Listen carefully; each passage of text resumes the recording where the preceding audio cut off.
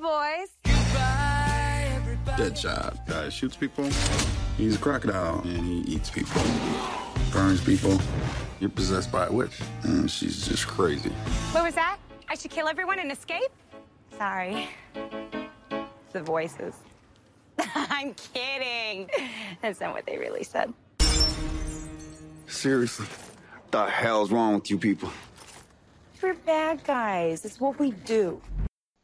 Hey, what's up, everybody? Welcome to another episode of Alex. This podcast is part of the Batman Universe Podcast Network, and we're on episode 101. I don't know about you, Dane, but 101 sounds even weirder than episode 100. Calling our podcast Alex is weird to begin with. So after you say that, it's all downhill.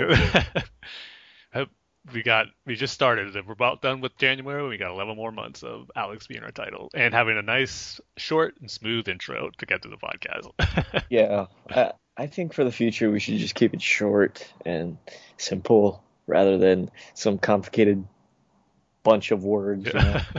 Even though a bunch of complicated words can be real funny, though. Yeah, especially when you screw it up. Yeah. Well, no one's going to hear it when they listen to this episode, but I screwed up the intro for this one after I said, hey. I couldn't even say the second word out of my mouth. It's kind of like, at least it wasn't that awkward silence, like, hey. Yeah.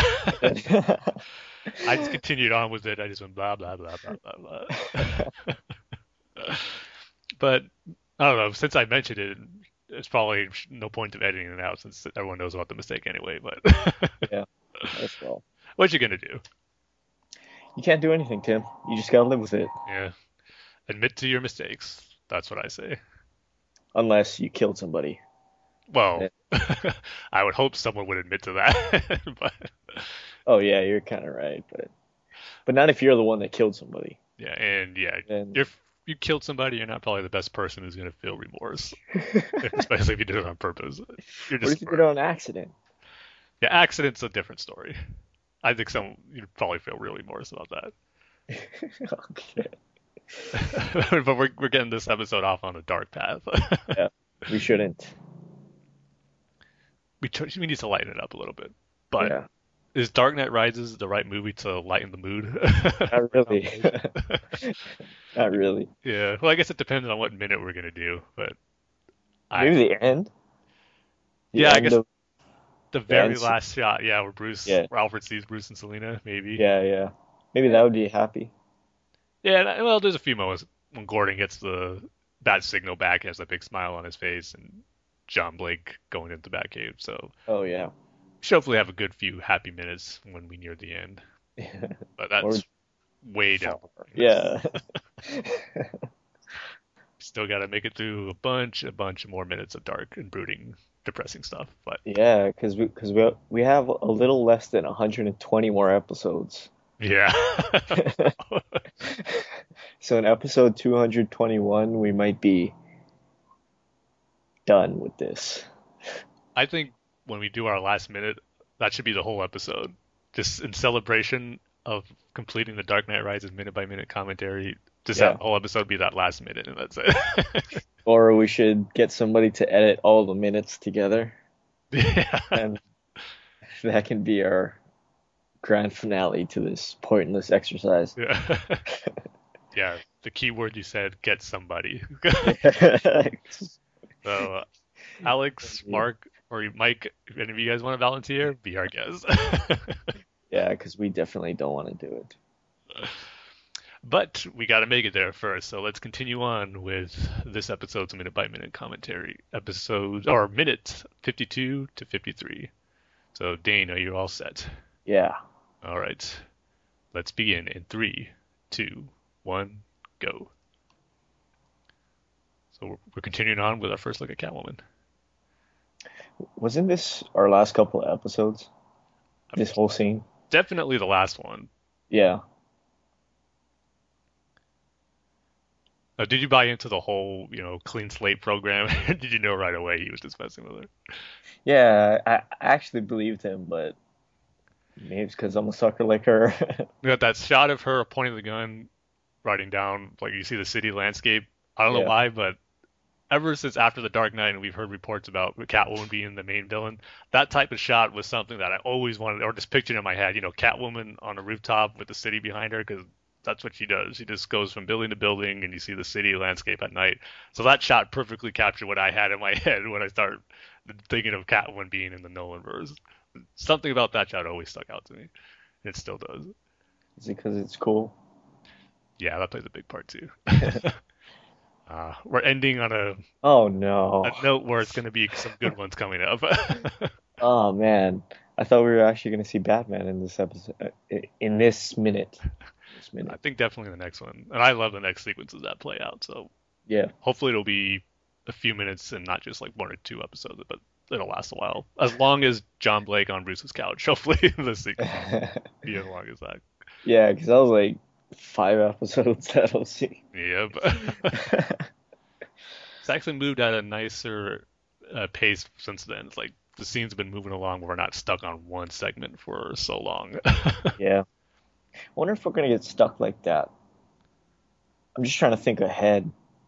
Is there any scene that just drags on? Well, one that's coming to mind, but I don't think it's necessarily going to be one that drags on because I can't wait to get to it, is the whole Bane and Batman fight in the sewers. And even just Batman and Catwoman making their way to Bane's lair in that segment where they're taking out his guards. Oh, those are great moments too. So yeah, but that's kind of fast. That's like a highlight reel. Yeah.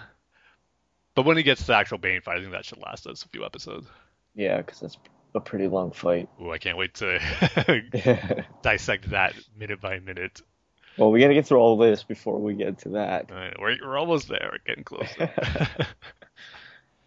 But anyway, that's our Dark Knight Rises minute by minute commentary for this episode. So now we can move into our feature topic, which is going to continue on the Batman movie topics, because about 2 weeks ago when Flash returned on CW, after that they had a special about the dawn of the Justice League, and we were talking about it a few episodes, how excited I was for it to kind of go back to those old days where we got sneak peeks at movies on network television. So I was definitely looking forward to it, especially what they had planned to show everybody, and boy, it did not disappoint. So we're going to be giving our reactions to what we saw in that special, and of course the Suicide Squad trailer.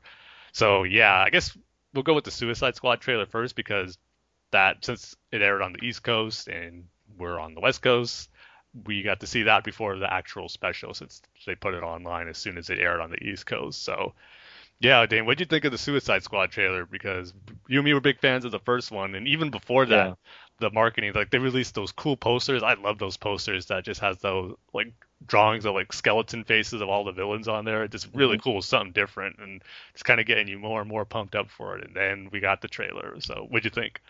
Yeah, it's really selling it for me. Harley seems to be the main focus of these trailers, and Margot Robbie's nailing that. It seems like they're not taking themselves very seriously, which is a good thing, because when you think about the Suicide Squad, you don't really think about that serious Dark Knight Rises sort of theme, Yeah. And it seems like they're not taking themselves super serious, which is great. And I have to say, with this trailer, I think I'm starting to get over the fact that Will Smith is in this movie. I mean, I was a little, scared about that, because his last couple of movies haven't been the greatest things in the world. But I don't know. I'm starting to warm to him. You know what? I gotta say, since you brought Will Smith up, to me he seems to be like the afterthought of Suicide Squad, because everyone's focusing on Joker and Harley. Yeah. But Will Smith's Deadshot is looking awesome, especially in this trailer. He's nailing the character. The way they have the guns on his arms and the poses that he makes when he's shooting those creatures out. I mean, that looks like the Deadshot I always know and want to see on screen. And even though he's not going to wear it all the time, but there are a few shots where he has his classic mask, and I think it looks great. So to me, he's kind of like, I don't want to say the underdog of the movie, but I think we should be talking about his portrayal of Deadshot more, because I think he's getting a little bit overshadowed, and I think he looks great. And they just proves that more with this trailer. But yeah, and he's barely in this trailer. Yeah. That's the great thing, because there's only a couple of shots, but it kind of leaves a lasting impression. Exactly. And Deadshot is always the main character of the Suicide Squad. I mean, usually Rick Flag is the leader, but amongst like the villains they recruit, Deadshot's always the one who takes charge. Because Rick Flag, some of the stories I know of, he always like seems to die. That Deadshot has to take over. But we'll see if that happens here. But it looks like they're gonna nail his character. And just for how the trailer begins, I mean, I thought it was great that they used Bohemian Rhapsody as the song to get the trailer, or for the whole trailer. And at certain moments, it would stop to hear little lines of dialogue from different characters, and then it builds up, to the great moment in the song where it gets all the hard rock portion of it comes up, and then you see all a bunch of cool action bits play out in the trailer. So yeah, just from the way it was edited and put together, I thought it was better than the first one, which again was a good trailer. But you brought out a good point, how the first one, it did have a more serious tone to it. Where this one, they're embracing more, the craziness of the Suicide Squad and the characters that we're going to see in it. But at the same time, too, I think it's a nice blend where we do get a little, you do know there's going to be some serious moments, but there's going to be, like, I don't want to refer to it as a comedy, but the more wacky side of the team, and how crazy a lot of these characters are, especially with Joker, Harley, and some of the other members of the team we're going to see. So yeah, I mean, so far it's clicking on all cylinders and just making you more excited for it. Yeah, but I have to say the best part of the trailer to me was that weird acid bath thing with Joker and Harley. I don't know what that was, but it was he creating Harley? You see, I've seen a lot of people say that, and I could see that, but I actually think it might be the end sequence where she jumps in there for some reason. He goes in after her, and it's like the chemicals in there are getting rid of the hair color that she has, the purple and blue, because it seems to be, you see it streaming in the acid or the chemicals that's in there. It's almost to the effect that where it looks like it's coming off. So, but then again, it looks like they're taking a lot from the New 52 origin story of her, and Joker does put her in a vat of chemicals that bleaches her hair and her skin to make him like him, or make her like him. So they could go that route too, but just the way for me anyway, when I first saw it, I got the impression that she went in there already as Harley Quinn and some of that hair color is washing away. But we'll have to see. But again, yeah, this makes you intrigued. Like, what's going on in here? Like, why is Joker going in after her, and where does this take place? Yeah, and Joker too. I'm sorry. Go ahead. No, I was just gonna say that shot of of Joker's Lamborghini. Is it being chased by the Batmobile? Because I've tried to pause it, but I can't get it clear because it's a moving shot. Yeah, I couldn't get a good look either. Yeah. So was it being, because we know Batman's in it in this movie. Yeah, definitely in that sequence too. Yeah. It but probably was that is. the Batmobile? Yeah. It would make perfect sense. Yeah. But yeah, Joker too, even seeing more of him in this trailer, I'm getting more sold on Jared Leto's portrayal and just this version of Joker that we're going to see in this DC extended universe. I mean, the first time we saw him talking to somebody. I think it might have been the guard who was causing trouble for all the Suicide Squad members as they're rounding him up, where Joker says that line about, I can't remember it, but about the new toys or something to that effect, almost like the Jack Nicholson line. But from that first shot we saw of him, I just was taken back of how much more so than we saw in the previous shot, how he looks like the Joker near. Just, you got the bright green hair, the white color of his skin is standing out more as just classic Joker. And I just love the color palette that they're using for the moments with the Joker. It's nice and bright, and it's a little, not all the shots, but once he has in his purple outfits, and does feel more like that bright flamboyant Joker. And looks like we're going to get a good mix, because almost every shot in the trailer he's wearing a different costume or suit or whatever, because there's that shot, probably my favorite one, is where he's in the tux and he's just blasting off that machine gun, laughing hysterically. I mean, that's classic Joker right there. But I'm just getting excited about the different kinds of looks and styles we're going to see of the Joker, because we know he had a lot during his time in the comics, and judging from certain sequences that we know that are going to be in the movie, it looks like we're going to be jumping back and forth as far as flashbacks. So we can see like different iterations of the Joker that we've seen and know before from the comics and different storylines. I think that's going to be really cool. Have you gotten over the grill? I'm pretty much over it. I'm still not a big fan of it, but it doesn't take away anything where I go, look at him, look at those grills, or look at that grill Or on is that his a face. grill, or is Yeah, that his teeth? exactly. But I'm not thinking about that anymore. When I watched the trailer for the first time, that really didn't come to mind because I know it's there, it's not going away, so just kind of having that acceptance of it. Yeah, and going back to Harley, I think Margot Robbie is like nailing it. I Oh mean, yeah. everything we've seen, she seems to understand who Harley is. So, I mean, I'm impressed. Yeah, I mean, she had some great lines in this trailer. I mean, my favorite is probably the end where they're all walking, she smashes that glass, takes that purse, like, we're bad guys, that's what we do. Yeah, yeah. Another line about hearing the voices in her head. Yeah, I don't know. For some reason, I just love that scene where she's drinking the tea and she has Yeah, her pinky up. I don't know yeah, why. It's just great. I know.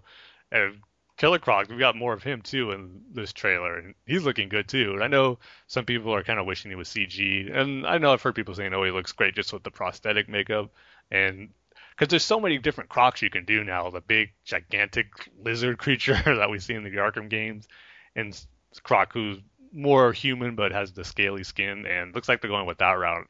And since they're going that way, it's looking fine to me. If they want to go with that Croc version, looks like they're bringing it to life well. And curious to see how much they're going to mention his, I guess, confrontations with Batman at all, or how many characters are going to be, reference that they dealt with Batman. Is that going to be like a scene in the movie where they each talk about the time they went up against Batman, kind of like almost got him for Batman the Animated Series? Because it seems like they're all characters that Batman could have dealt with. Maybe except Captain Boomerang since he's more associated with Flash, but everyone else it seems like he'd have some ties with. Do you like the humanoid croc or do you like the more monster crocodile looking croc? See, I like both. I know some people always have a preference, but I can live with both. But if I had to pick one as my favorite, I'd probably go with the more humanoid one because that was the Yeah. Croc I was first exposed to from Nightfall and Batman the Animated Series. Yeah, because I preferred the more monster kind of crocodile looking croc, but Mm. after I think he's in Hush, right? He's in the Yeah, beginning of Hush because I know Jim Lee drew him, and I remember looking at that Croc, and I was like, yeah, this is how a Croc should look, and it's how he looks in the movie. yeah. I mean, where he has the snout and looks just almost like a crocodile. Yeah, That's the one I probably my least favorite. But if you kind of go how he is in the Arkham games, that's kind of as far as the extreme of him looking like an actual lizard creature I would go. But there's been so many of them now, you could pretty much do whatever you want with the character. But I would love to see, the blue skin from the animated series version of Croc show up on screen. That would look cool and not probably not very hard to do, I would imagine. If they could do the Croc how they're doing in Suicide Squad, they can easily do the animated series one. I wonder if they can do Clayface. Do you think they could pull that off with prosthetics, or would Not, they need to do a CG? no, I think you'd have to be CG. I mean, not him, looking like Java or whatever, but him more like a humanoid croc looking bad guy. If they wanted to go that route, they probably could do prosthetics, but I want to go if they're going to bring Clayface, I want the full blown mud monster Clayface like Mm. from the animated series. I want them to go all out. Like, cause that could look really cool. And if they want to bring that character into this universe, don't, dim him down and try to make it easier. Just go all out. Cause you could easily do a Clayface character with CG. I don't think that should be a problem at all. And you can have some awesome like CG effects too with how he shapeshifts. They can kind of replicate that moment in the animated series where he's going crazy from seeing those shots of him as an actor and he keeps Yeah. shape shifting and they're kind of mixed in like two faces are mixed into one and it just keeps going off and off. That would be awesome to see in live action. So for what Suicide Squad 2 maybe if they want to bring Clayface into it, make it that one. That episode of the animated series used to always freak me out when I was a kid. Yeah, I could see why. Yeah. Yeah, because he would put that lotion on and then, he'd be all like his face would like contort and stuff. hmm That used to freak me out when I was a kid. Yeah, I could definitely see why, especially if you were a young kid when that episode first aired. Or even the this is the first no, it's the second part of the the Two-Face two-parter. That one used to freak me out when I was a kid. Just because of Two-Face? Yeah, I don't know Interesting. why. Well, he doesn't have the most pleasant face to look at, so Yeah, yeah, that's true. maybe not as bad as that Matt Hagen Clayface when he puts the cream on, but Yeah, yeah. maybe one notch below.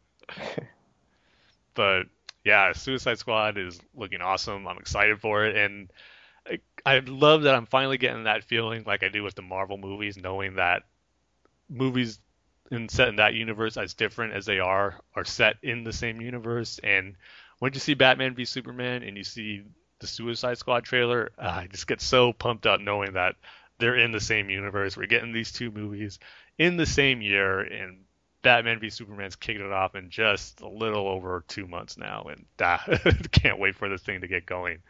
But let me ask you this real quick, because I've been seeing a lot of reactions from people about the Suicide Squad trailer, a lot of positive reactions, which is cool. But I've noticed quite a few people saying they're more excited for Suicide Squad than Batman v Superman. Did this trailer have that effect on you too, or is Batman v Superman still your most anticipated? Yeah, I'm excited for both. I can't pick one. I wasn't too keen on the Suicide Squad movie, but after this trailer and seeing everything that they've been putting out, especially like the promotional art and stuff that David Ayer's been putting up, Yeah, so good. yeah, I'm pretty much sold on this movie. Yeah, for me, as much as I'm looking forward to Suicide Squad, nothing's really taking over my excitement and hype for Batman v Superman. I mean, pretty much everything I've seen from that is looking really, really good. And even though Suicide Squad looks awesome, that has not taken over my hype for Batman v Superman. I don't think it's ever going to. Now, as far as what movie ends up being better, we have to wait and see. But Batman v Superman is still my number one. Yeah, I mean, unless you're like a hardcore Rick Flag fan, Killer Croc fan. Yeah. One thing I wanted to ask you about the trailer too, before we move on. What do you think is that creature that was in the subway? Like, I was gonna ask you the same exact thing because I have no idea. I Is that know. Darkseid? Is that Darkseid? Because I know there's that rumor that Justice League is gonna have Darkseid in it, but maybe they're just leaving a little breadcrumb in Suicide Squad. But Yeah, I don't think it's I don't Darkseid, know. but Yeah. it's like, what is that thing? It Yeah, doesn't I look have like no anything idea. I'm familiar with in the DC universe. I mean, it does has like his plant tentacles, so you think it's poison ivy, but I don't think that's going to be it at all. No. And you see some of those creatures out there fighting outside and in one of those buildings. It looks like it could be minions of that big creature in the subway because they look strange. They look like almost like Swamp Thing type Yeah. look and feel to them that they're taking out. So I'm expecting kind of an Avengers climactic ending where they're taking out all these creatures in the city and in buildings and all that, and eventually leading up to whatever that big threat is. So I'm also thinking maybe it's tied to Enchantress because she is still kind of a mystery. I mean, Rick Flag mentions her as part of the group in the trailer when he's mentioning all their names and what they do, Yeah. but we don't really see her with the team at all. So Yeah, and there's a couple of shots that where sorry, I forget the actress's name. But she looks like a normal person yeah, in the trailer, and I'm just wondering what that is. yeah, 'cause I Is think, that like a flashback or is that like her acting normal? yeah, because we're definitely going to see her because she gets taken over like by some witch entity or something. Yeah, And so I don't know if we're going to see that play out or like you said, we're going to get flashbacks. And that's another thing, like, is like the witch that's in control of her trying to bring out these creatures from another dimension. I know that's been speculated on too, and that's what they're dealing with. And then you got the Joker sitting there, like, what is his role going to play in all this? Because before we were theorizing about maybe the Suicide Squad or have to take Joker down for something he's going to do, but it doesn't look like that's going to be the case. And at the same time, we know for sure Joker is not part of that team, so he's like the wild card in this whole story. Yeah. How is he going to play out? And that's what I'm really most excited to see. It is, besides the Joker and Harley relationship, which we're going to see for the first time on live action, just seeing how Joker fits into all this. And I know we're just going to get some great moments with him, and not just with him and Harley, but him and the other Suicide Squad members, and potentially Batman too. I know we got that moment in the first trailer where Batman's on the top of his car, but will Joker get away, or will we see Batman confront him and actually have some dialogue with him? So all that stuff and the possibilities that are in this movie just has me super excited, and yeah, just can't wait to get, again, not just for Suicide Right. Squad, but just this whole DC extended universe to kick off with Batman v Superman. Yeah, and going back to the Enchantress thing, I mean, she's got to be playing a major role in this because you bring up a good point. It could be that witch that's taking over her body or whatever. Because why would they focus on her? You know what I mean? Yeah. For this trailer, she's not really, a Harley Quinn, a Joker, Deadshot, Rick Flag. So why would they focus on her? You know? Yeah, 'cause there is something to her because he was in that shot where she's in the White House. hmm Yeah, She's right. like talking to Amanda Waller and this other officials in there, like saying, like, let's have some fun or something to that effect. So is she talking to Amanda Waller, like threatening her, or as part of the team, like Yeah. why did they do something different? So who knows? Hopefully, it's not gonna get or feel too congested with plots and characters. I don't think it is, but I mean, like I said, you got Joker, you got the team, you got Enchantress. If she is the main threat, and if she's not the main threat, there is that other threat that we see in the subway and those creatures. That's just going to be another element to it if it doesn't tie into anything else. So, but it's not something I'm really worried about. I got confidence in David Ayer and everyone involved that they're all going to make it work and play out to where it doesn't feel like it's too much. Hopefully, Tim. Yep, we'll find out in August. Oh man, it's gonna be a long wait. Yeah, but thankfully we got some little movie coming out in March to hold us over till then. But What movie is that, Tim? it's I can't think of it. Bat versus something Who super. cares? Yeah. Who cares? That's not gonna do any money. Yeah, it's not gonna make anything. It's gonna go straight to DVD. Yeah, yeah. Why even go to the theater and check it out? But yeah, moving from the Suicide Squad trailer to the CW special Dawn of the Justice League. Now, Dan, did you see the whole thing, or did you just see like some of the clips they showed? I have not seen it. Okay, I Yeah, would because I don't have TV. So I would suggest maybe searching on YouTube if they have all the cool elements in there because, man, I was pumped for DC movies already, but seeing this, man, it took it to another level because you just got that feeling where it's actually happening. They're showing us stuff. We got Jeff Johns talking about it. They had interviews with some of the cast members from the upcoming movies like Flash. They talked to Ezra Miller, Dr. Jason Momoa about Aquaman, and they talked to the actors playing Cyborg, Ray Fisher, I believe, and just hearing them talk about their characters, how excited they are, and how they're going to be portrayed, and then showing the concept art of them, and man, it's all just looking really, really cool. And of course, they couldn't end it without Jeff Johns reassuring fans and mentioning that yes, Green Lantern is going to be back. The Green Lantern Corps is going to be part of this universe, and they're going to, of course, they have their movie in 2020, but it looks like they're going to be playing a role in Justice League. But he said Justice League universe, not Justice League movie. So kind of what I'm thinking. Probably we're going to see the first main six, Batman, Superman, Wonder Woman, Cyborg, Flash, and Aquaman in Justice League, and then maybe at the end they think they've defeated whatever the threat is, if it's Darkseid or someone else. But then probably Hal Jordan or John Stewart, they're going to come at the very end kind of saying, no, you have no idea how big this threat is. It's not just for Earth, it's for the whole universe. And they kind of get um, taken into, the cosmic realm and knowing what the universe has with guardians and all the different species and alien races out there. So I think Justice League 1's going to be set on Earth, and then probably Justice League Part 2 is going to be more on the cosmic scale, getting the Green Lantern Corps involved. So yeah, I just can't wait. And I think for sure we're going to be seeing Hal Jordan and John Stewart, because when they were showing a montage of artwork, they really made a point to show a lot of images of Hal Jordan and John Stewart. And at the very end, the last shot was both of them together. So that should hopefully please all the Green Lantern fans who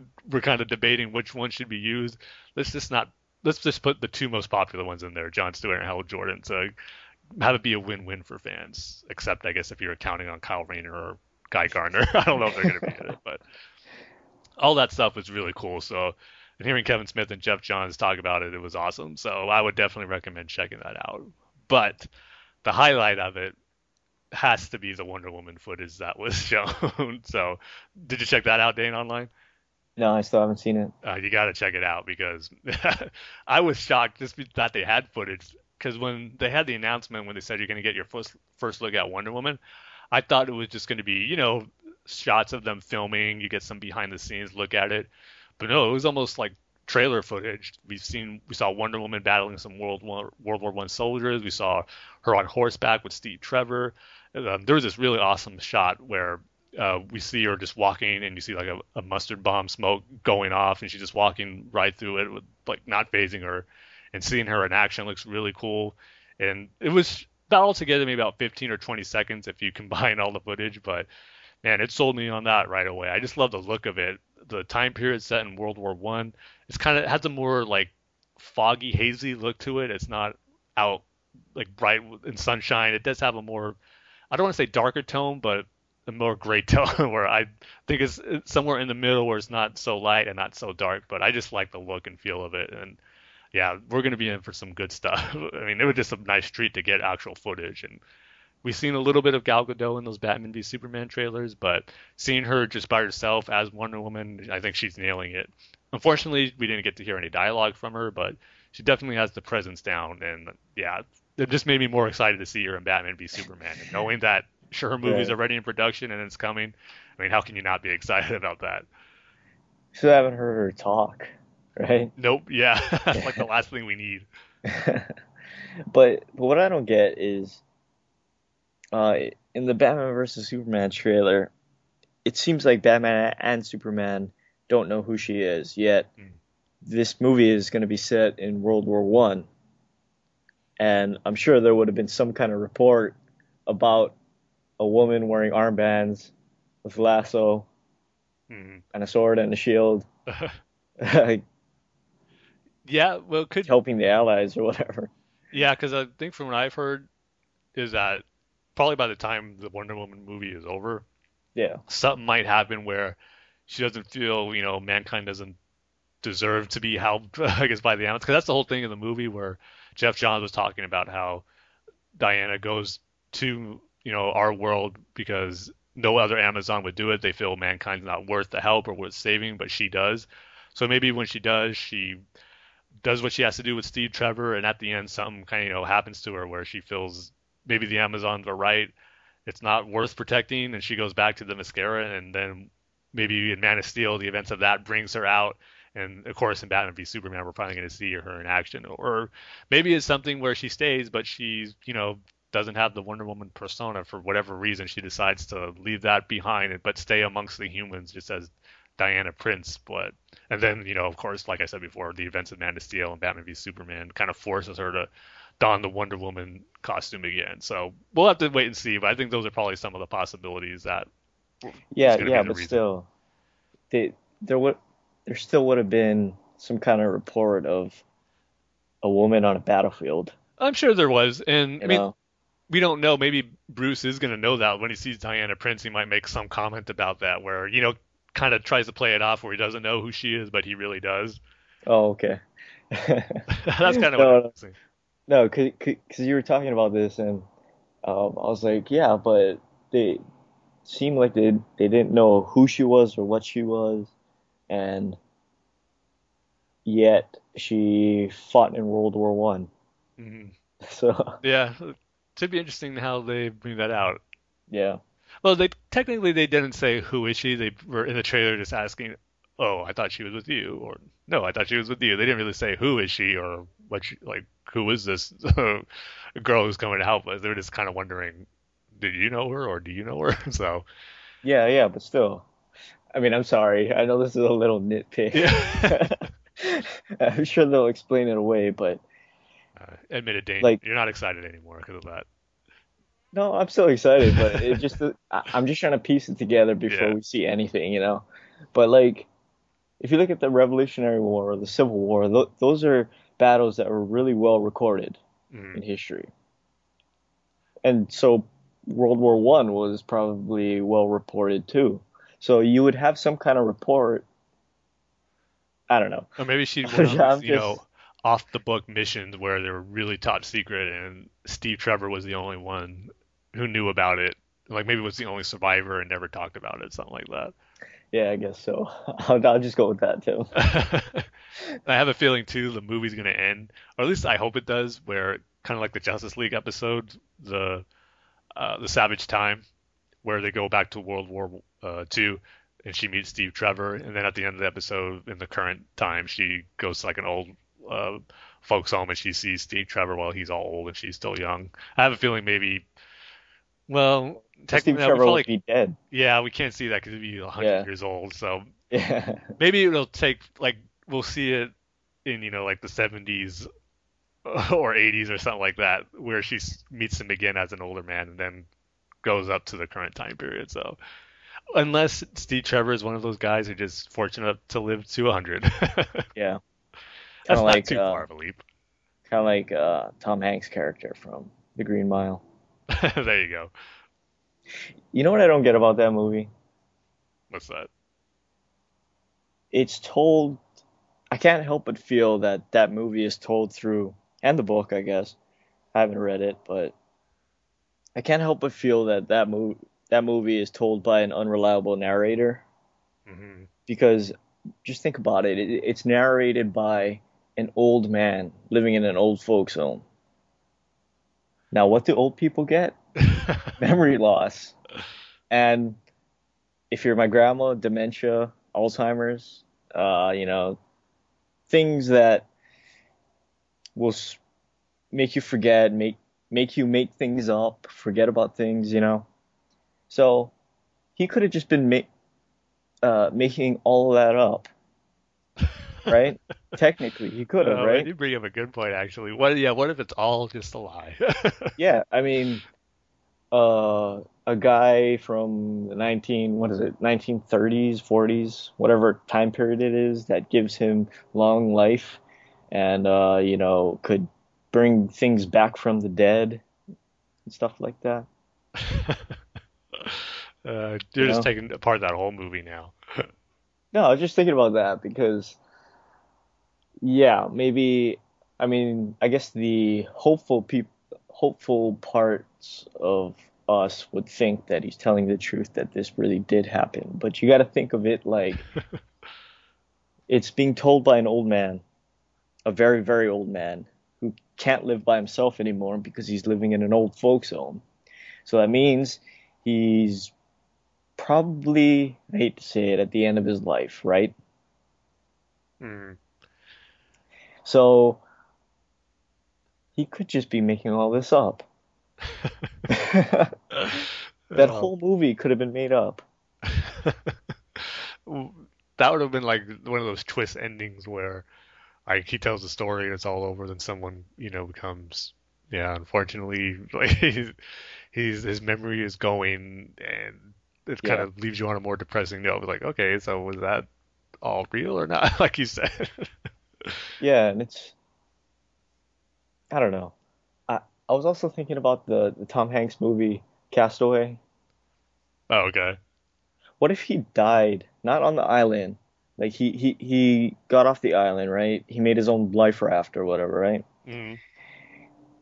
What if he died on that life raft? Because I don't know, like you watch all those scenes at the end of that movie when he gets back, he has a hard time sleeping on, the bed. He goes back to his wife who's moved on, and then he delivers all the packages and stuff like that. But if you really watch that scene, it seems very, very sanitized, meaning it almost seems like a dream. Hmm. See, I haven't So seen that movie in a long time, so I don't remember exactly how the ending plays out, except he does yeah, get back, but his wife moved on and all that. So I don't know. It's Tom Hanks makes some good movies, man. he sure does. You like putting the depressing spin on him though, Dean.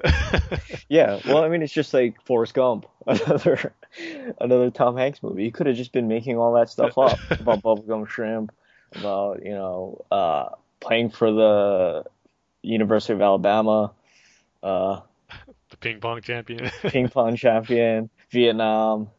What else did he do? Where The, he walked or the, ran across the whole country pretty much. yeah, you could have just been making that up, right? Well, regardless, it made for a great movie though. Yeah, I guess so. Not gonna be a new segment picking apart Tom Hanks movies, make them more depressing.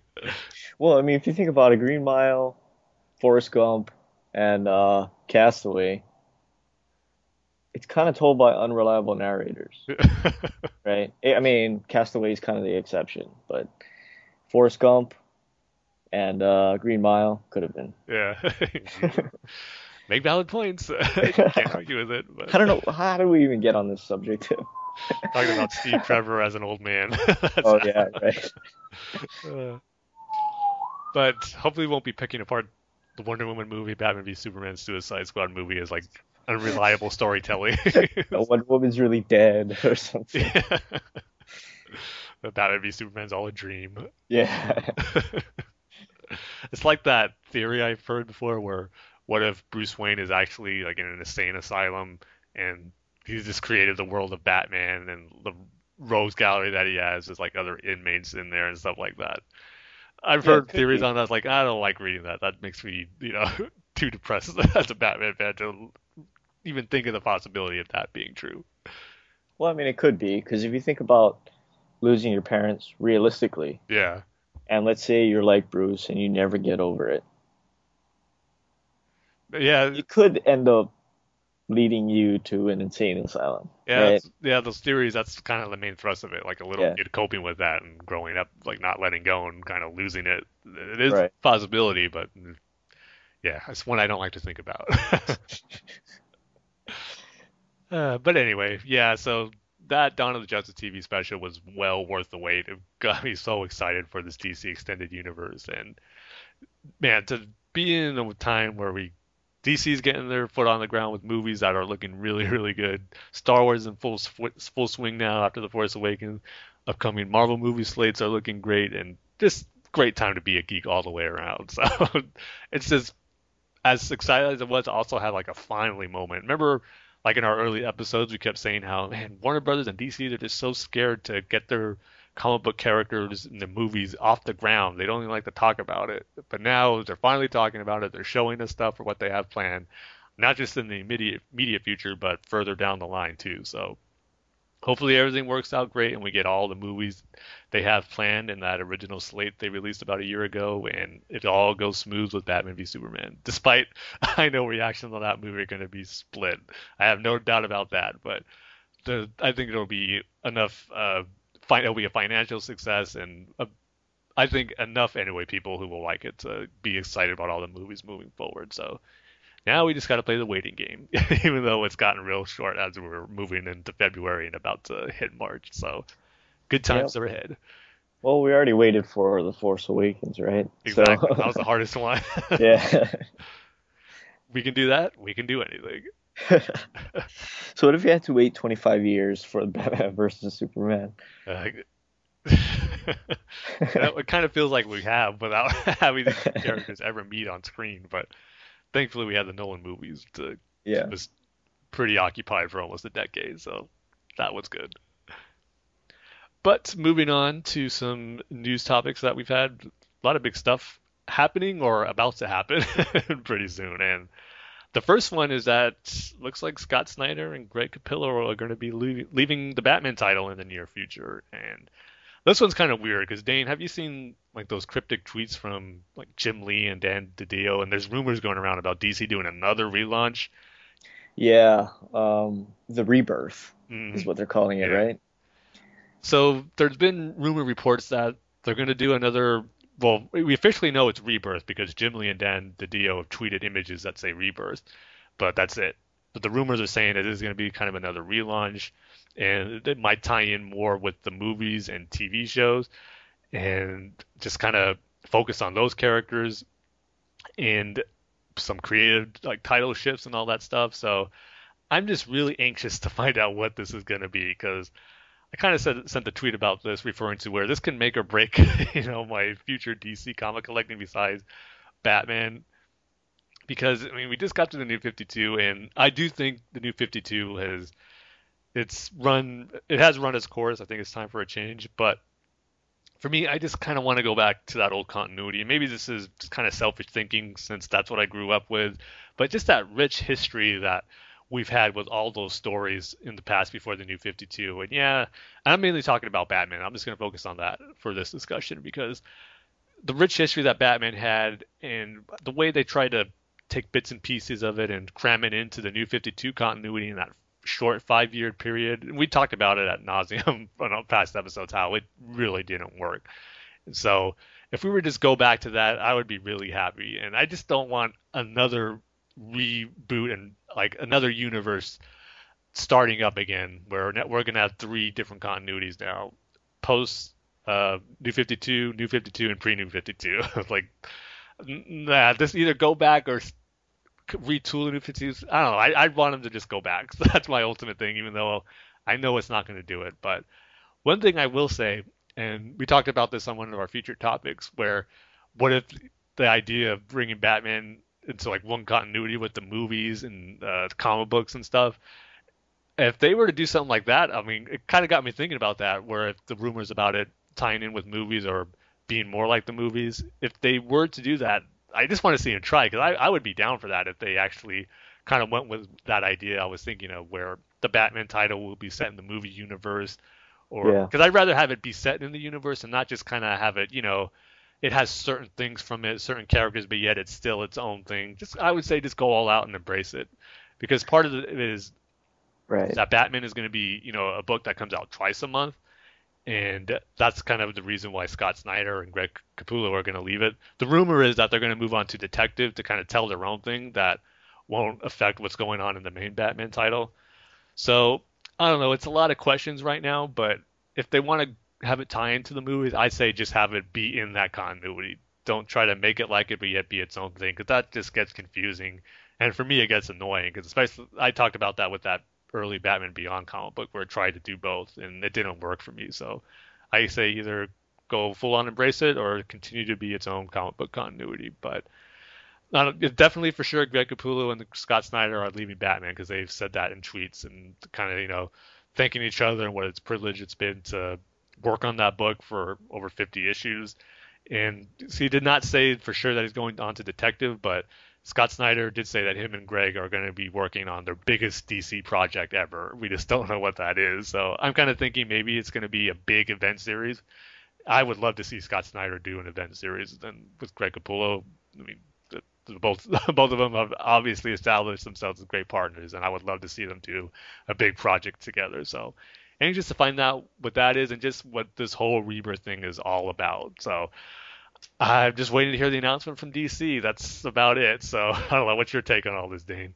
Well, I mean, here's what I heard, Tim. I think it's going to be a separate line of books, meaning it is going to be tied in with the movies and the TV shows and stuff, but it's going to be its own separate thing. Like, let's say they're going to take Batman, the Batman title, and make it more closer to the movies, while Detective Comics is going to be more in line with the New 52. Mm-hmm. Yeah. So it's going to be 2 separate things. One's going to be the sort of, I mean, this is how I described it to Mark. Let's say Batman's going to be the more McDonald's menu of, the DC universe, while Detective Comics is going to be more of the, fine restaurant menu, mm-hmm. where it's going to have the greater history and lore to it, while Batman's just going to be this sort of, I wouldn't say shallow, but more user-friendly sort of feel to it. More accessible, Yeah, it's not going to be, you have to read all of these books before you can even start to understand what's going on. It's going to be more of a, pick up and go kind of thing. Mm. Yeah, that would be cool, as long as, like you said, just make it its own separate continuity. I mean, if you're going to have to, I just compare it to the Marvel Universe and the Marvel Ultimate Universe. Yeah. They were both going out at the same time. Just make it clear that they're both different continuities, so you know which ones to get and which ones tie into each other. Don't try to be all cute and try to make them, if you wanted them to be in the same universe, you can kind of put the pieces together where they are, but yet there's a bunch of things that contradict each other. That doesn't make it work. So just make them separate if you're going to go that route. I think I'd be okay with that because I'd love to see comics and stuff continue on the movie universe or the TV show universe, like with Flash and Arrow. I think that'd be cool. But again, just make it its own thing, have it be with that. Don't try to connect it with anything else. That's my big worry, or at least my hope is that they realize that I think anyway would be the smart thing to do. Yeah, and I think that's what they're doing. It's going to be two separate things so that they can, bring in more fans to the comics. And maybe if you read this sort of, I don't know, pick up and go comic book, maybe you'll start reading the comic books with a lot more depth and a lot more history and lore and all that other stuff. You know?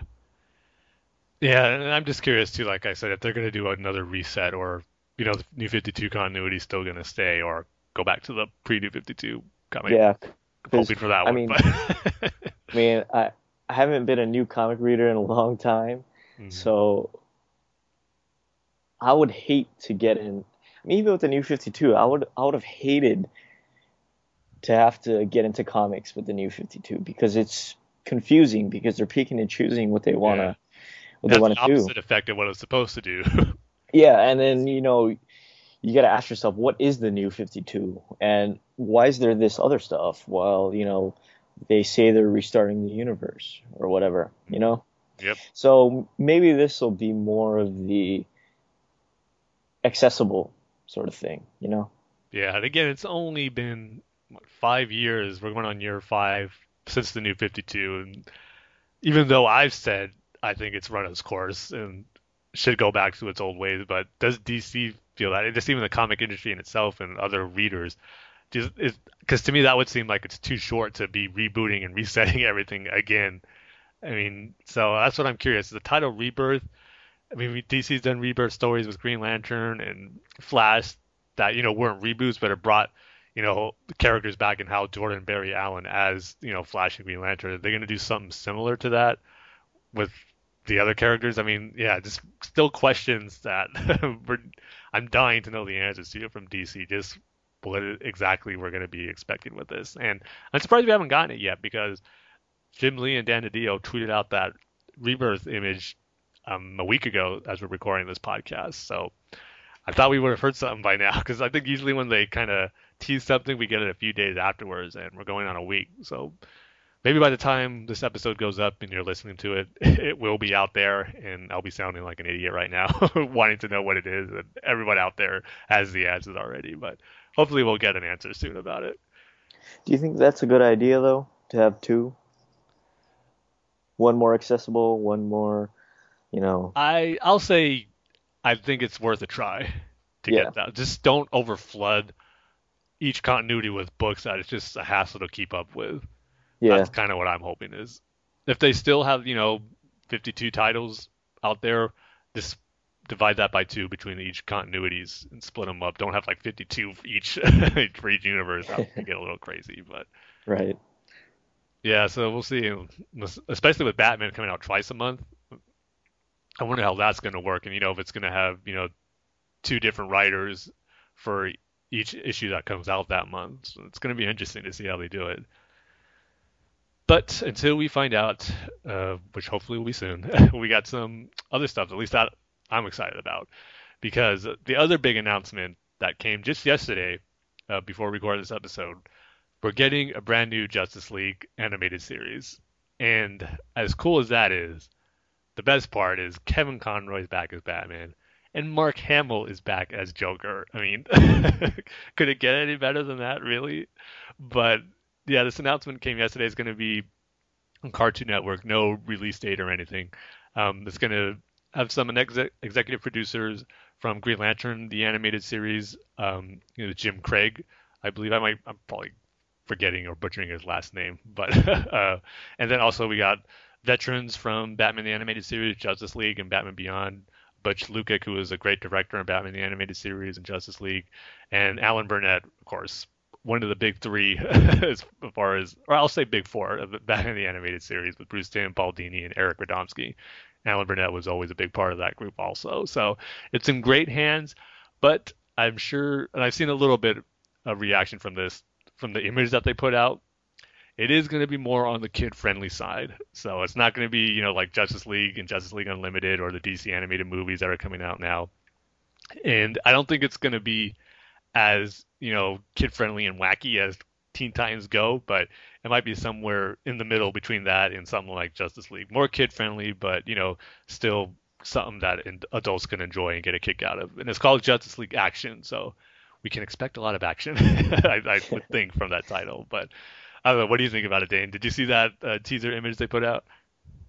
Yeah, but you kind of scared me off because it's going to be more kid friendly, and it's just the hijinks they get into. Yeah, it's not for me. Yeah, I'm kind of hoping it's. I know you weren't a big fan of Brave and the Bold either, but that was kind of geared towards a young audience. But yet, it respected the Batman mythos like as good as any show out there, and maybe even embraced his mythology more than any show out there for Batman. And if it's anything like that, I'll be sold on it. But the character designs, you got to wait till you see him in motion, but it does look kid friendly. There's no other way around it. The way Batman, Superman, and Wonder Woman look. Batman even almost had a little smile smirk on his face. But at the same time, you got Kevin Conroy and Mark Hamill in there. I'm gonna watch regardless of how it looks. Their performances are legendary, and I'm sure it's going to be a different aspect to their performance that we're not used to from the animated series in Arkham. So I'm excited to see what they're going to bring to it. And one thing I will say that has me a little concerned, which has nothing to do with Justice League Action as a series, but we've saw pictures of Mark Hamill and Kevin Conroy together in the studios, and we've heard rumors about them doing The Killing Joke, in particular Mark Hamill. And when I heard this, I went, oh no, is this the only project they've been working on and not Killing Joke? Got me a little nervous, but at the same time, they could always do both. I think they could easily work that around their schedule. So that was a little cause for concern. Like, oh, I hope this isn't the only DC Batman related project they've been working on, because I'm dying for them to do The Killing Joke. Yeah, and if it's geared more towards kids, maybe it won't be a one and done kind of thing. Like, what was the last Batman series? The CG the Batman. one. Yeah, Beware the Batman. That disappeared really fast. So maybe if it's geared more towards kids, it'll have like a second season. Yeah. I mean, just think about that, Tim. A second season for a Batman show. I know. We haven't had that in a long time since Brave and the Bold. That's not just going to disappear out of nowhere. So maybe if it has a second season, maybe if you watch it, maybe I'll watch it too. Oh, I'll be sure to give you my report. And the other thing that's different about it too, it's not going to be a 20-minute. It's going to be a 20-minute show, but there's going to be two 11-minute short or stories as one episode.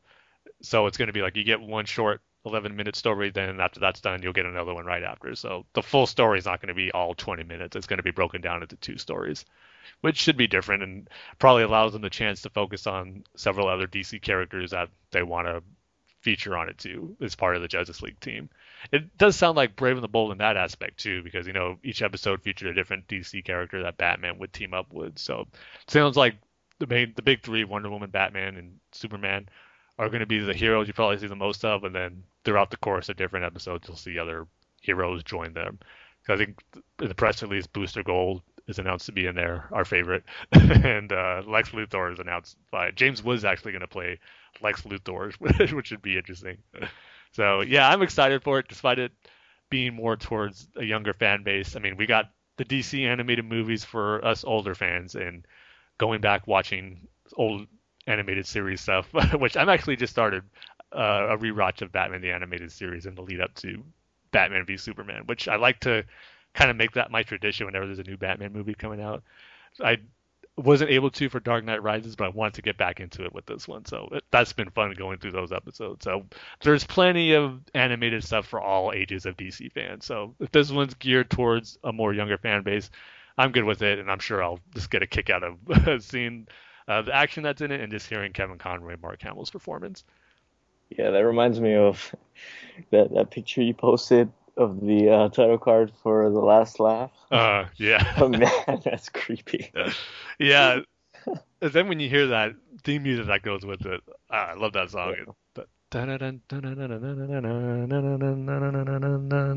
then you hear that drum beat kick in. Yeah. It's like they both shouldn't go together, that creepy image and that music. But How is this for kids? yeah, but they go perfectly when you see them. When you see it and hear it, it's awesome. Oh man, that's creepy. And that was what made the animated series so great. Those title cards, because Yeah. there'd be a different one for each episode. Yeah, but it was something you look forward to, like not just the episode, but what the title card is going to look like. Yeah. I loved it. It's been great going through the rewatch. If you're following me on Twitter, I tweet about every episode I watch and just gush and gush at how much I love it. Yeah. And apparently I have to watch The Last Laugh again because I got to see that creepy, scary title card. Yep. And plus, it's a good episode too. Yeah. But we got to mention this too, Dane. Another cool thing about this Justice League action announcement, we tweeted out the story about it in the announcement, saying how excited we are about Kevin Conroy, Mark Hamill being back. And Mark Hamill favored our tweet, and you and me just geeked out about that. Yeah. That was awesome. I mean, Because, this was in the middle of the day, and I was having the worst, most terrible day yesterday. You can't even imagine how bad my day was, but that totally made my day 100% better. that's I don't know awesome. why. I mean, I'm sure he favorites a lot of tweets, but it just made my day. Hey, I totally get it, man. Yeah. He's favorited two of my tweets before, like talking about his appearance on Flash, and then I tweeted something out about him being a voice on an upcoming season of Ninja Turtles, and he favorited both of that. And it's just a really cool feeling that Mark Hamill saw your tweet, liked it enough to favorite it, and just give you that little acknowledgement. I mean, he's probably forgotten by now, but for a brief moment yesterday, he knew about the Batfans podcast, and that's Yeah. awesome. Yeah, and that made my day, like I said, and it was pretty cool. Gotta take a screen, grab that image, print it out, frame it, hang it on the wall. It's a monumental moment for our podcast that we'll never forget. Yeah, I think this is going to be the highlight of our podcast. Yeah. Maybe not have Mark Hamill on the show, but he favorited our tweet. Yeah, he favorited our tweet once. Yeah, once. Hopefully more. But keeping on the animated theme, they just put out the trailer for the upcoming DC animated movie Justice League versus Teen Titans.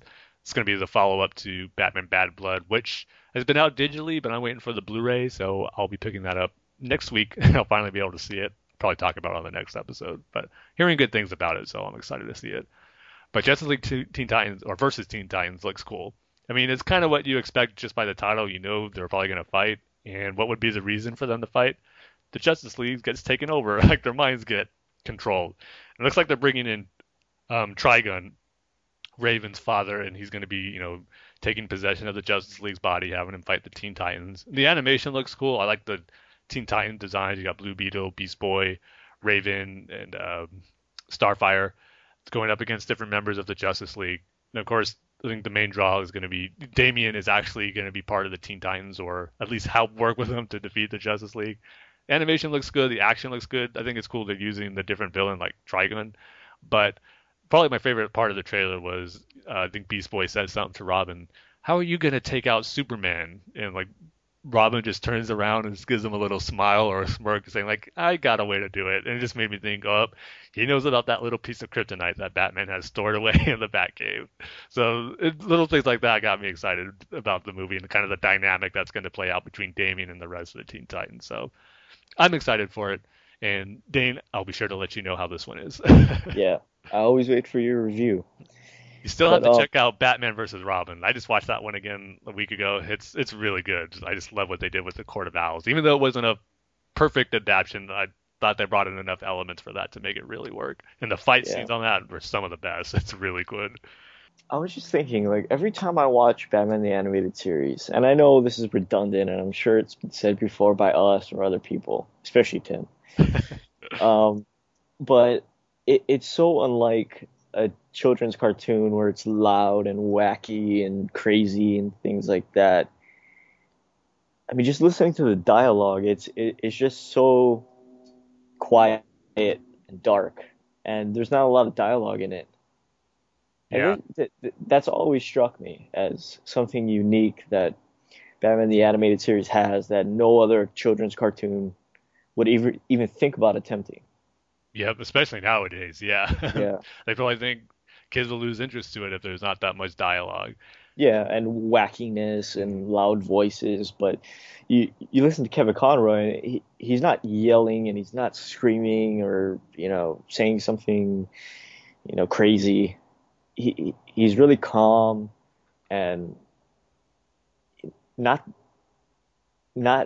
loud. It's almost like he's whispering those lines. Especially early on in the series, as I'm rewatching them again, the first like 5 or 6, you could tell the progression in his voice as the series goes along, but it definitely has that more mellow tone in the early ones.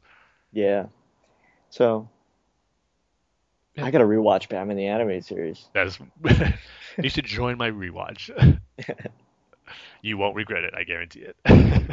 Well, I do have all the episodes on iTunes, and I have the box set. Yeah, I have the DVD box set too, but they're all on Amazon Prime, so it's more convenient that way to just have them all there, not have to switch disc or anything. So that's how I'm watching it right now. So you bought the hard copy and you bought the digital copy. Well, I didn't buy the digital copies. I'm an Amazon Prime member. They're on their streaming services. So. Oh, Tim, what kind of Batman fan are you? I already double dipped on the DVD purchases. I got the original season box sets, and then I got the big complete box set that came out. Oh, Tim, you're forgetting your childhood. Somehow. Okay, I'll buy them right now on digital.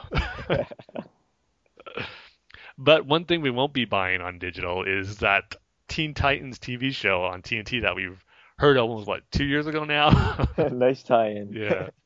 It's kind of old news, but since we didn't talk about any news topics on our 100th episode, thought we'd finally put to bed this story where TNT passes on that Teen Titans show. And if they're passing on it, saying, the story just wasn't right, it's probably for the best. It's from what we've heard, it doesn't sound like they really got it together for it to be something really good and unique that it would need to be. So, and there's also reports saying that maybe the Cyborg movie might transition into a Teen Titans movie. So who knows what they're going to do with those characters, but in the end, if they weren't happy with the story and it wasn't anything unique, then just don't make it at all. If it was going to be bad, don't make it. So, and it's probably a good thing in the end. So that's it for that Teen Titans show. We won't have to talk about that anymore.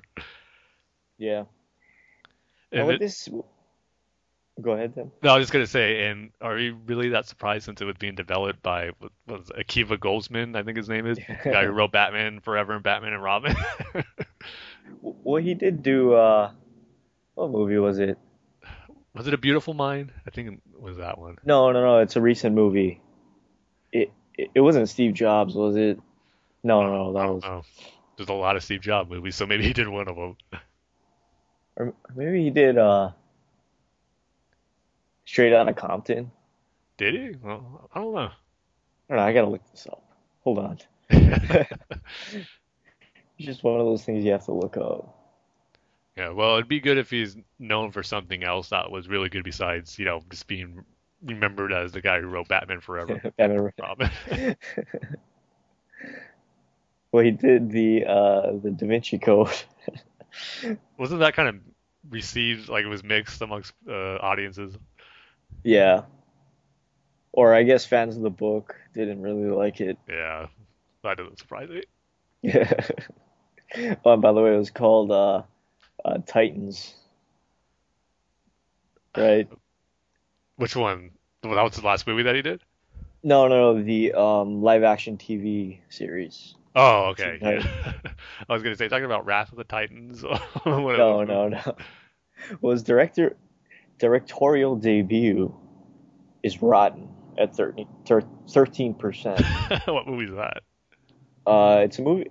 I've never heard of this movie, but apparently it was in theaters. It's called not A Winter's Tale, but Winter's Tale. It stars Colin Farrell and somebody named Jessica Brown Finley. Yeah, that does not ring a bell. Yeah. A young immigrant couple is refused entry into Manhattan because they have consumption. When their infant son is not allowed entry into the country without them, the couple place him in a model sailboat named City of Justice, Wow. in which the baby floats to the New York City shoreline. Wow. Yes. So that's why I didn't make a splash. Well, I think I'm gonna go rent that one right now. Yeah, I mean, just to see how terrible it is, I guess. I mean, can it be any worse than Batman and Robin? Well, it sounds worse. At least Batman and Robin has Batman and Robin in it. You can laugh at, I guess. Yeah. Hans Zimmer did the score for it, though. Well, there could be one saving grace, maybe. Jennifer Connelly, William Hurt, Russell Crowe's in it. Will Smith is in it. Well, I guess that was part of his string of bad movies that you were talking about recently. Yeah. It was, oh my God. Let's see. What is that? Lone Survivor. He was a producer on that. The Divergent series, Insurgent. He was the writer on it. I don't think that one was well received. Yeah. Oh, it wasn't? Let's see. What was the Rotten Tomatoes on that? I say for like 40 or 50. Mixed reviews. 29. Oh, wow. 29. There's a movie called Rings. I don't know what this is. Yeah, it hasn't come out yet. That's going to be his big one. I'll watch. Well, I mean, he did do Jonah Hex. He did that too? Wow. Yeah, he was a producer on it. As well as all of the paranormal activity movies besides the first one. So 2, 3, and 4. Man, yeah, he does not have the best track record. No, he doesn't. So why is he so well regarded? Like, he did win the Oscar, I think, for A Beautiful Mind. I think that's probably what got him a lot of notoriety. Yeah, but that was an adapted screenplay. True, yeah. Yeah. Well, he didn't get an adapted screenplay for Batman and Robin. He was adapting from Heart of Ice, kind of. Ugh. Well, he did Deep Blue Sea. He did Lost in Space, the remake. The one with what's his name? Yeah, the guy from Friends, right? Matt LeBlanc. Yeah. Let's see what that got on Rotten Tomatoes. I never saw that, but I thought it was, I guess for the time, it was liked. He got a 42. Yeah, well, better than Divergent series. Oh, yeah. Weren't people going crazy for that movie, though? Yeah, it has its fan base, yeah, but Yeah. not as big as like the Hunger Games. Right. Oh, yeah. I was thinking of the Hunger Games this whole time. No, okay. No, yeah. I've never seen those, but those are well received. I know a lot of people love them, so Yeah, well, I tried to watch the first movie in that series, and it's one of those things where I think I said this before on the podcast, but it's one of those things where you need to read the books or you need to know what's going on. Okay. Because it's kind of like Star Wars without the beginning, the crawl. Okay, where it just jumps you. Yeah, it just jumps you okay. straight into, a huge civil war. And at least Star Wars, it does say it is a period of civil war, so Yeah. going in. And you know that Leia stole the plans for the Death Star. Yeah, I still want to check those out because, like I said, I mean, makes tons of money. I know a lot of people like them, and Yeah. I heard they're good. So one day I should check them out. But anyway, Yeah. So Teen Titans TV show dead. Akiva Goldsman still no good movie, at least in our opinion.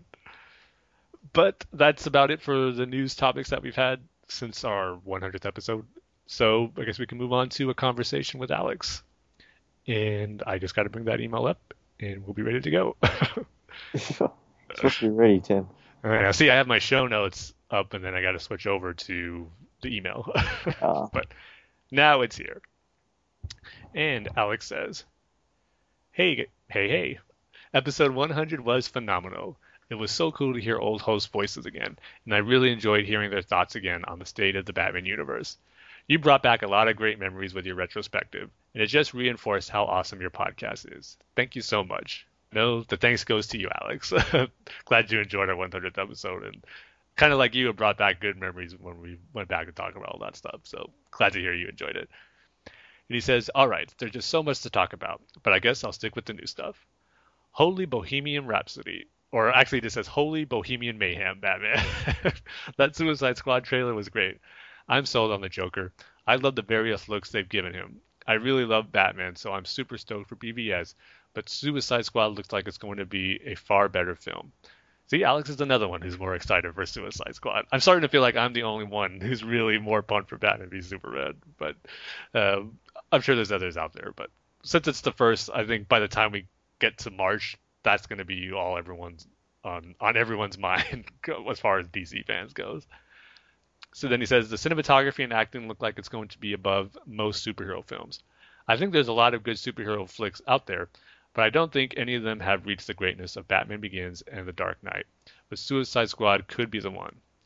Although I don't think a BVS would ever get to the height for me, no matter how directed it is, because it has Superman. Lex Luthor is my favorite supervillain. Yes, I prefer him to the Joker, but I'm not the biggest fan of Superman. I like the stories Superman for All Seasons and Kingdom Come, but he's my least favorite member of the Big Seven, or at least the original Big Seven. Nah, I actually like Cyborg even more than him. I'm not familiar with Thor outside the movies and the 60s cartoons, but he seems to fix everything I don't like about Superman.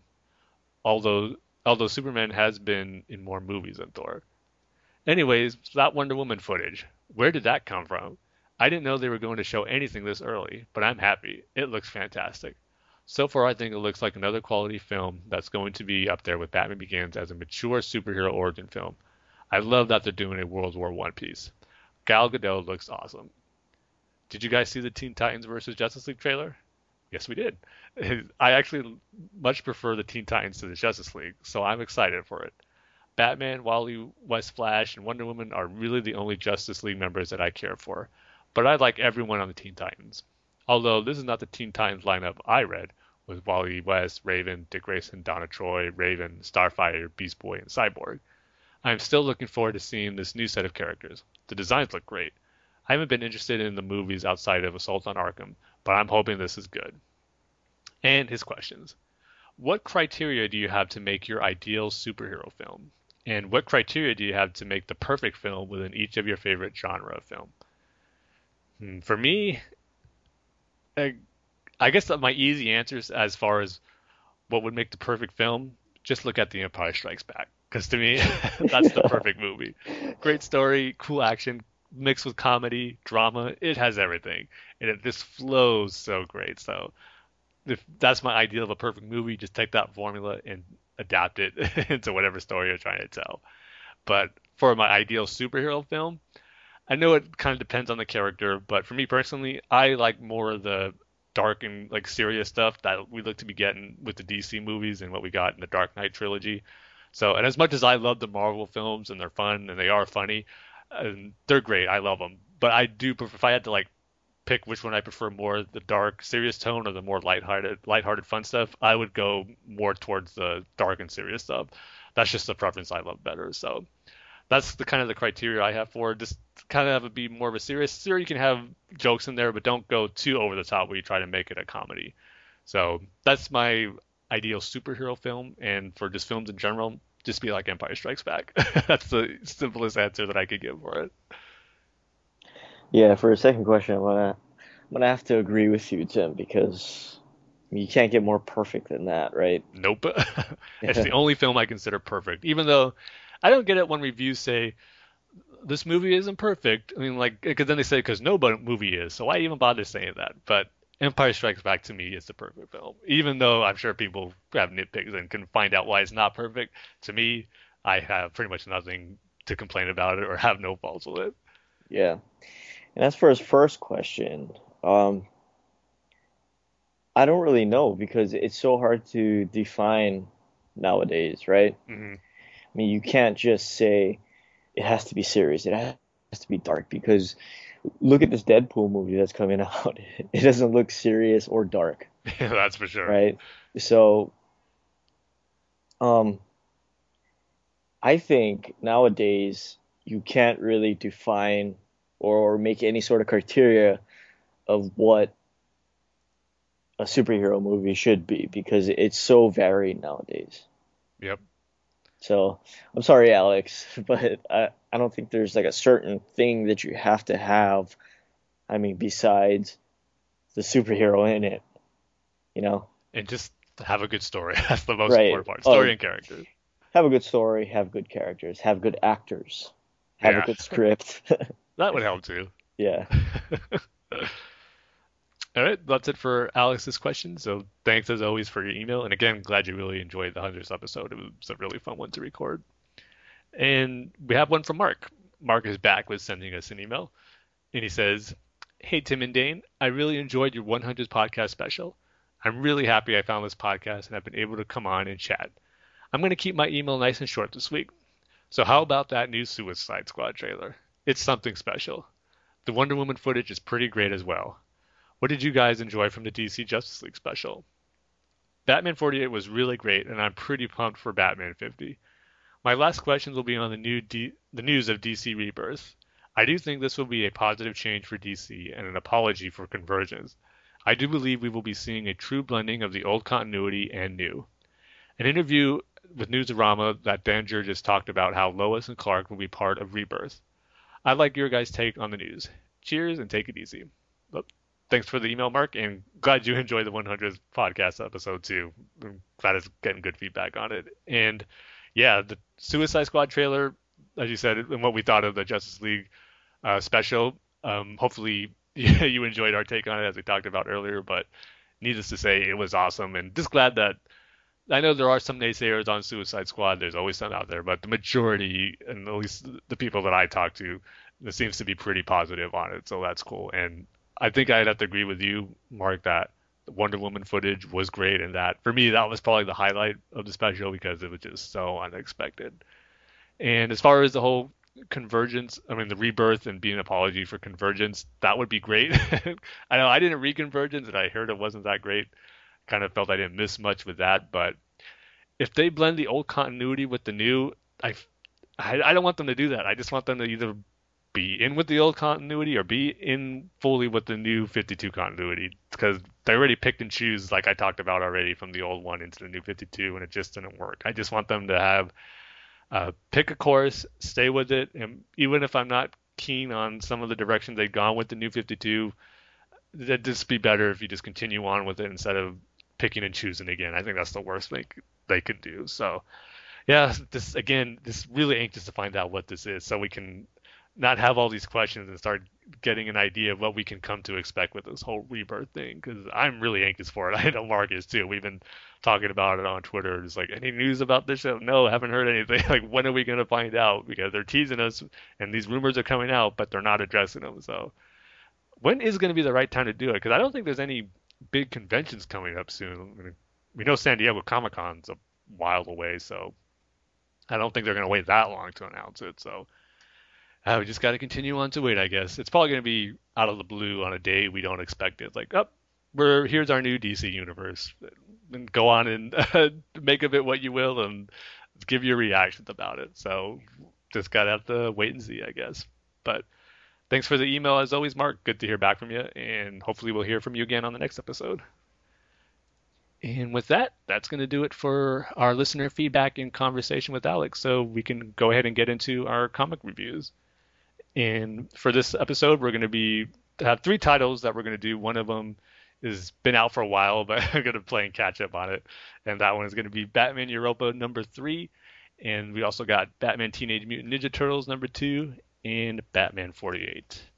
And for our rating scale for this one, I'm thinking, Dane, it has to be something with Tom Hanks movie stories or Akiva Goldsman movies. Which one is going to be the more appropriate, I think? Unreliable narrators in Tom Hanks movies. Yeah, okay. That's it. And as always, spoilers for all the books we're going to talk about. We don't hold back on anything. So if you haven't read your books yet, you might want to hold off on hearing this part and come back. But some of these titles have been out for a few weeks now, so I think it should be pretty good about these comics we're going to talk about for this episode. So the first one is going to be Batman Europa 3. This is the third issue out of 4, so we only got one more to go. And I have to say right now, I'm just not enjoying this one anymore. I just can't get into the concept of Batman teaming up with the Joker. In the first issue, I was intrigued with it.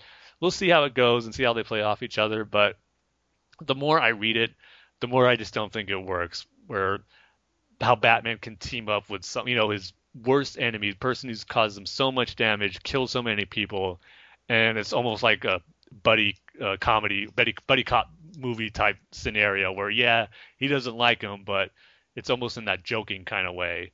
And to me, it's just not clicking, just knowing how evil the Joker is and just, how much they hate each other. So it's just not flying. And the story of this issue, you can argue that Batman has a good reason because he's literally dying. Him and Joker have the same virus and he's just using him. But I still think he would find some other way or use the Joker in some other way instead of, just kind of being his partner and being all buddy-buddy with him. But yeah, this issue, Joker, they're in Paris. Joker's going into this underground lair that he knows about where he finds all these, rich, famous people in Paris who are obsessed with the Joker and kind of like their own little cult following that they have of him. They have makeup celebrating the Joker. They almost look like him. He's going there to get information on where to find that Trojan horse, the person who gave him this virus and is making him go through all of Europe and work together to find out what's going on and get this cure. So they do end up finding the person behind this. They don't say who he is, but he's like a cross between Batman and the Joker, like melded into one. This weird bat creature with the Joker grin and makeup on. He looks weird. And they confront him, but he's able to escape. And it kind of ends where, okay, we got to move on to the next location, which is going to be Rome. So each issue they're in a different location. Like I said, this one's in Paris, and looks like they're going to have their final confrontation with whoever's in charge, this Joker-Batman hybrid in Rome. So, yeah, I'm going to get the last one just to see where it rats up, but I'm not expecting too much from this one. Just not, like I said, not buying into the whole Joker-Batman dynamic. And the art on this one was not as good as the previous issue. I think it was done by a different artist named Diego Latorre. This one was just a little too, out there with the Joker designs and the Batman. Like a lot of it, I guess you can kind of say it fits the visuals as far as maybe Batman and Joker and how they're viewing things being affected with this virus and things aren't looking like they seem. But it looked a little too artsy for me, if that's a way I could describe it, if that makes sense. But it wasn't something I particularly enjoyed. So yeah, Batman Europa number 3, just going to get, I'm going to go pretty low on this one. I'm going to go a 1.5 out of 5 unreliable narrators in Tom Hanks movie. This one's kind of losing steam for me. It's like each issue. It's good thing it's only 4, so I don't have to endure it too long. But I don't think it panned out as what I was hoping it would from the first issue. So it's a little disappointing. Oh. Yeah. So is this going to be a drop? Yeah. Like I said, only one more issue, so I'll get the last one to see how it ends. But that's not going to be something I look back on and remember fondly. When we do our year in review episode for 2016, this isn't going to get the best comic story of the year, that's for sure. Oh, so like I can't remember what the name was, but the Neil Adams. Odyssey? Batman. Yeah, Batman Odyssey. Yeah. I don't think it's that bad, but it's definitely isn't. Yeah, see, kind of. I wouldn't recommend you read it, but I'm just curious if you did read it, what would you think about the Joker-Batman dynamic? Just that idea of them working together. It seemed crazy, but yet I was willing to see how it would play out, and it's not playing out how I wanted to. Or see, I didn't even know how I wanted it to play out, but the way it is, it's just not working for me. I was just wondering how other people are reacting to it. Well, how could it work out good? Yeah, that's like. Well, you see, they did it in Arkham Knight. Because the kind of way they were working together, but Joker wasn't there. He was just in Batman's head, but yet they were going on every mission in case that Batman had to take in that game. Joker was along the ride with him, but yet they weren't working together. He was still just taunting him and tormenting him in his head but yet they were together. So that was probably the best way you could ever make that work, with them, being paired up for a full story. But anyway, moving on from one I was disappointed with to one that I absolutely loved. Batman Teenage Mutant Ninja Turtles #2. Boy, when this story crossover was announced, this issue was what I was hoping it would be. Just pure Batman Ninja Turtles geeky awesomeness, man. Because this one was all about the Turtles fighting Batman. And boy, this action sequence did not disappoint. It just starts off right away. You see Michelangelo in a pizza shop was like everybody run, there's a crazy bat suit guy trying to kill us. And he's like, ooh, some pizza. But then Batman drags him back out with a rope, but you see him getting pulled through the window again. And then you get this awesome panel with all 4 turtles about to take on Batman. Batman's all like, or Leonardo's telling him, we can overwhelm him if we work together. And Batman's all like, you're welcome to try.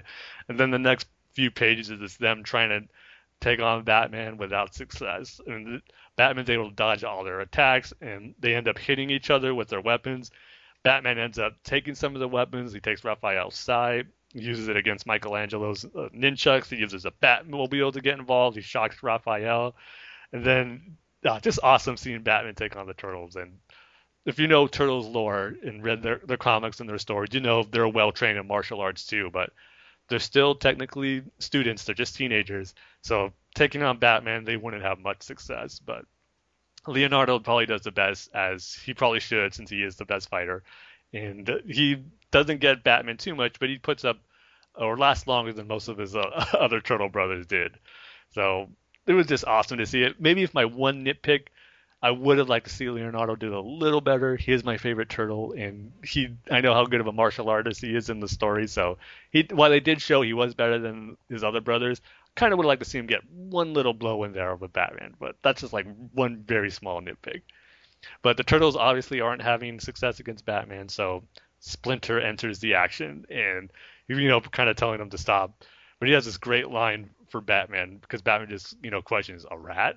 And he's all, what is stranger, an animal that acts like a man, or a man who acts like an animal? And then him and Batman just go at it.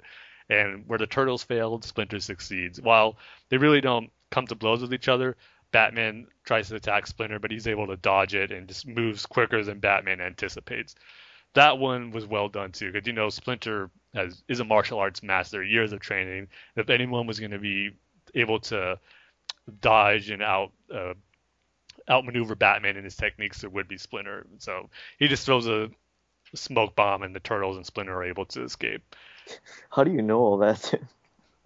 Like, oh no, but Leonardo was a better martial artist. You're talking to someone who's well familiar in Teenage Mutant Ninja Turtles lore, so I know my stuff.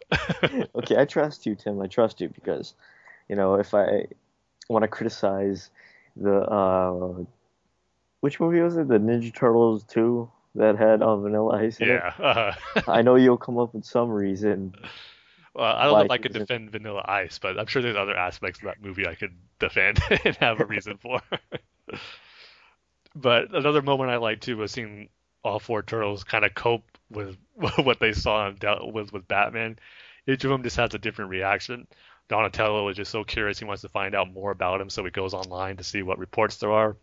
Raphael just kind of wants another crack at him, being he doesn't like being beaten. Michelangelo just finds him so awesome, and he makes a pros and cons list on a board of saying what's awesome about Batman, but yet what's not. And then Leonardo kind of has this respect for him, about he was fighting like a detective, like he was studying us as he fought, and like we've never seen anything like that. So I just love how all of them were reacting. It just was so true to all 4 turtles' personalities of their characters. And just seeing them react to Batman, kind of as us as fans, the different reactions we have in different Batman stories, that was pretty cool. And something I didn't expect from the story, which took an interesting turn that I really liked, was the story. It's pretty basic. Turtles got transported into Gotham. They got trying to find a way out of there. But James Tynion added another wrinkle to it, which I thought was really cool. Since the Turtles are in another universe, and the mutagen that's in their blood is not from Batman's world, it doesn't know how to survive in this universe. So Batman's figured out that eventually they're going to revert back to their original turtle forms. So Splinter overhears that and knows, they kind of have to hurry up and get things moving and get back to their own world. So it added this another wrinkle, like to the story that I felt was really good. It's a sense of urgency for the turtles, to kind of make their way out of this universe, but also to team up with Batman to get it done. Because at the end, the Splinter leads them. He says there's one person who can help us, and it's like, who is it? And he says, I think you'll find out pretty soon. It's this great page as they're making their way through these underground tunnels, and they make their way up into the Batcave, and they're just all in awe, especially Michelangelo, of what they see in there. You got the giant penny, you got all the Batman costumes on there, and then you see the big dinosaurs. Michelangelo was already can't wait to touch and play with. He's all like, am I dreaming? Or nobody's allowed to pinch me if I am dreaming because I get to play with that dinosaur first.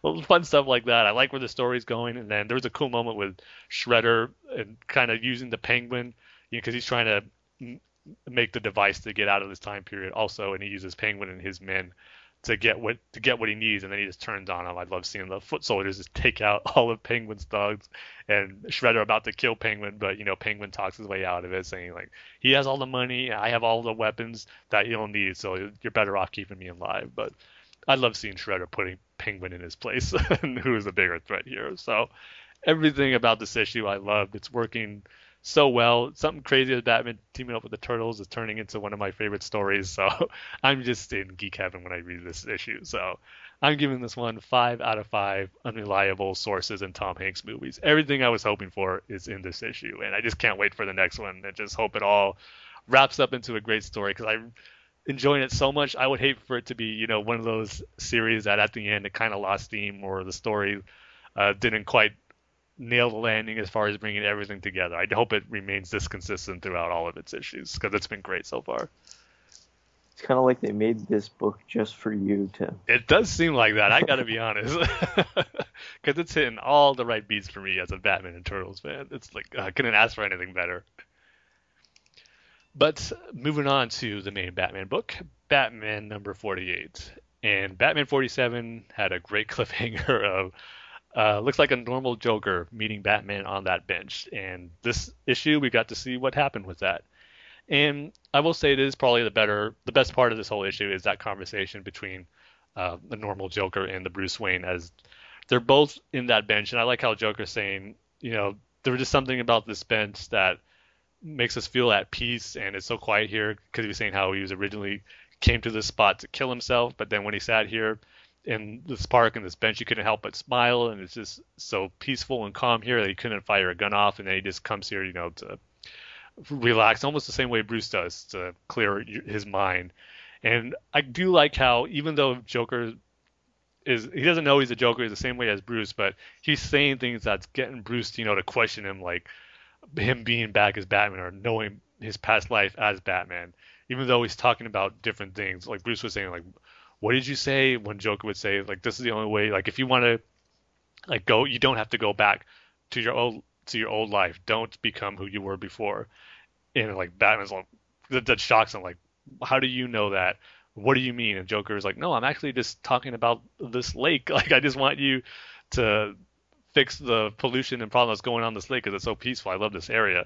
So while he doesn't think he's saying anything to mess with Batman's head, Batman's viewing that as, this guy knows something about me, and he's like pushing me towards, going back to my old ways. So I did like that dynamic between them. It was kind of a little weird to see Joker in this state as someone normal, but yet you still sense that hint of Joker in there. So I thought all that stuff was great. But the thing with Mr. Bloom, he has Gordon, and he's wreaking havoc on Gotham as he's a giant now. He's almost like a kaiju monster, a very thin kaiju monster.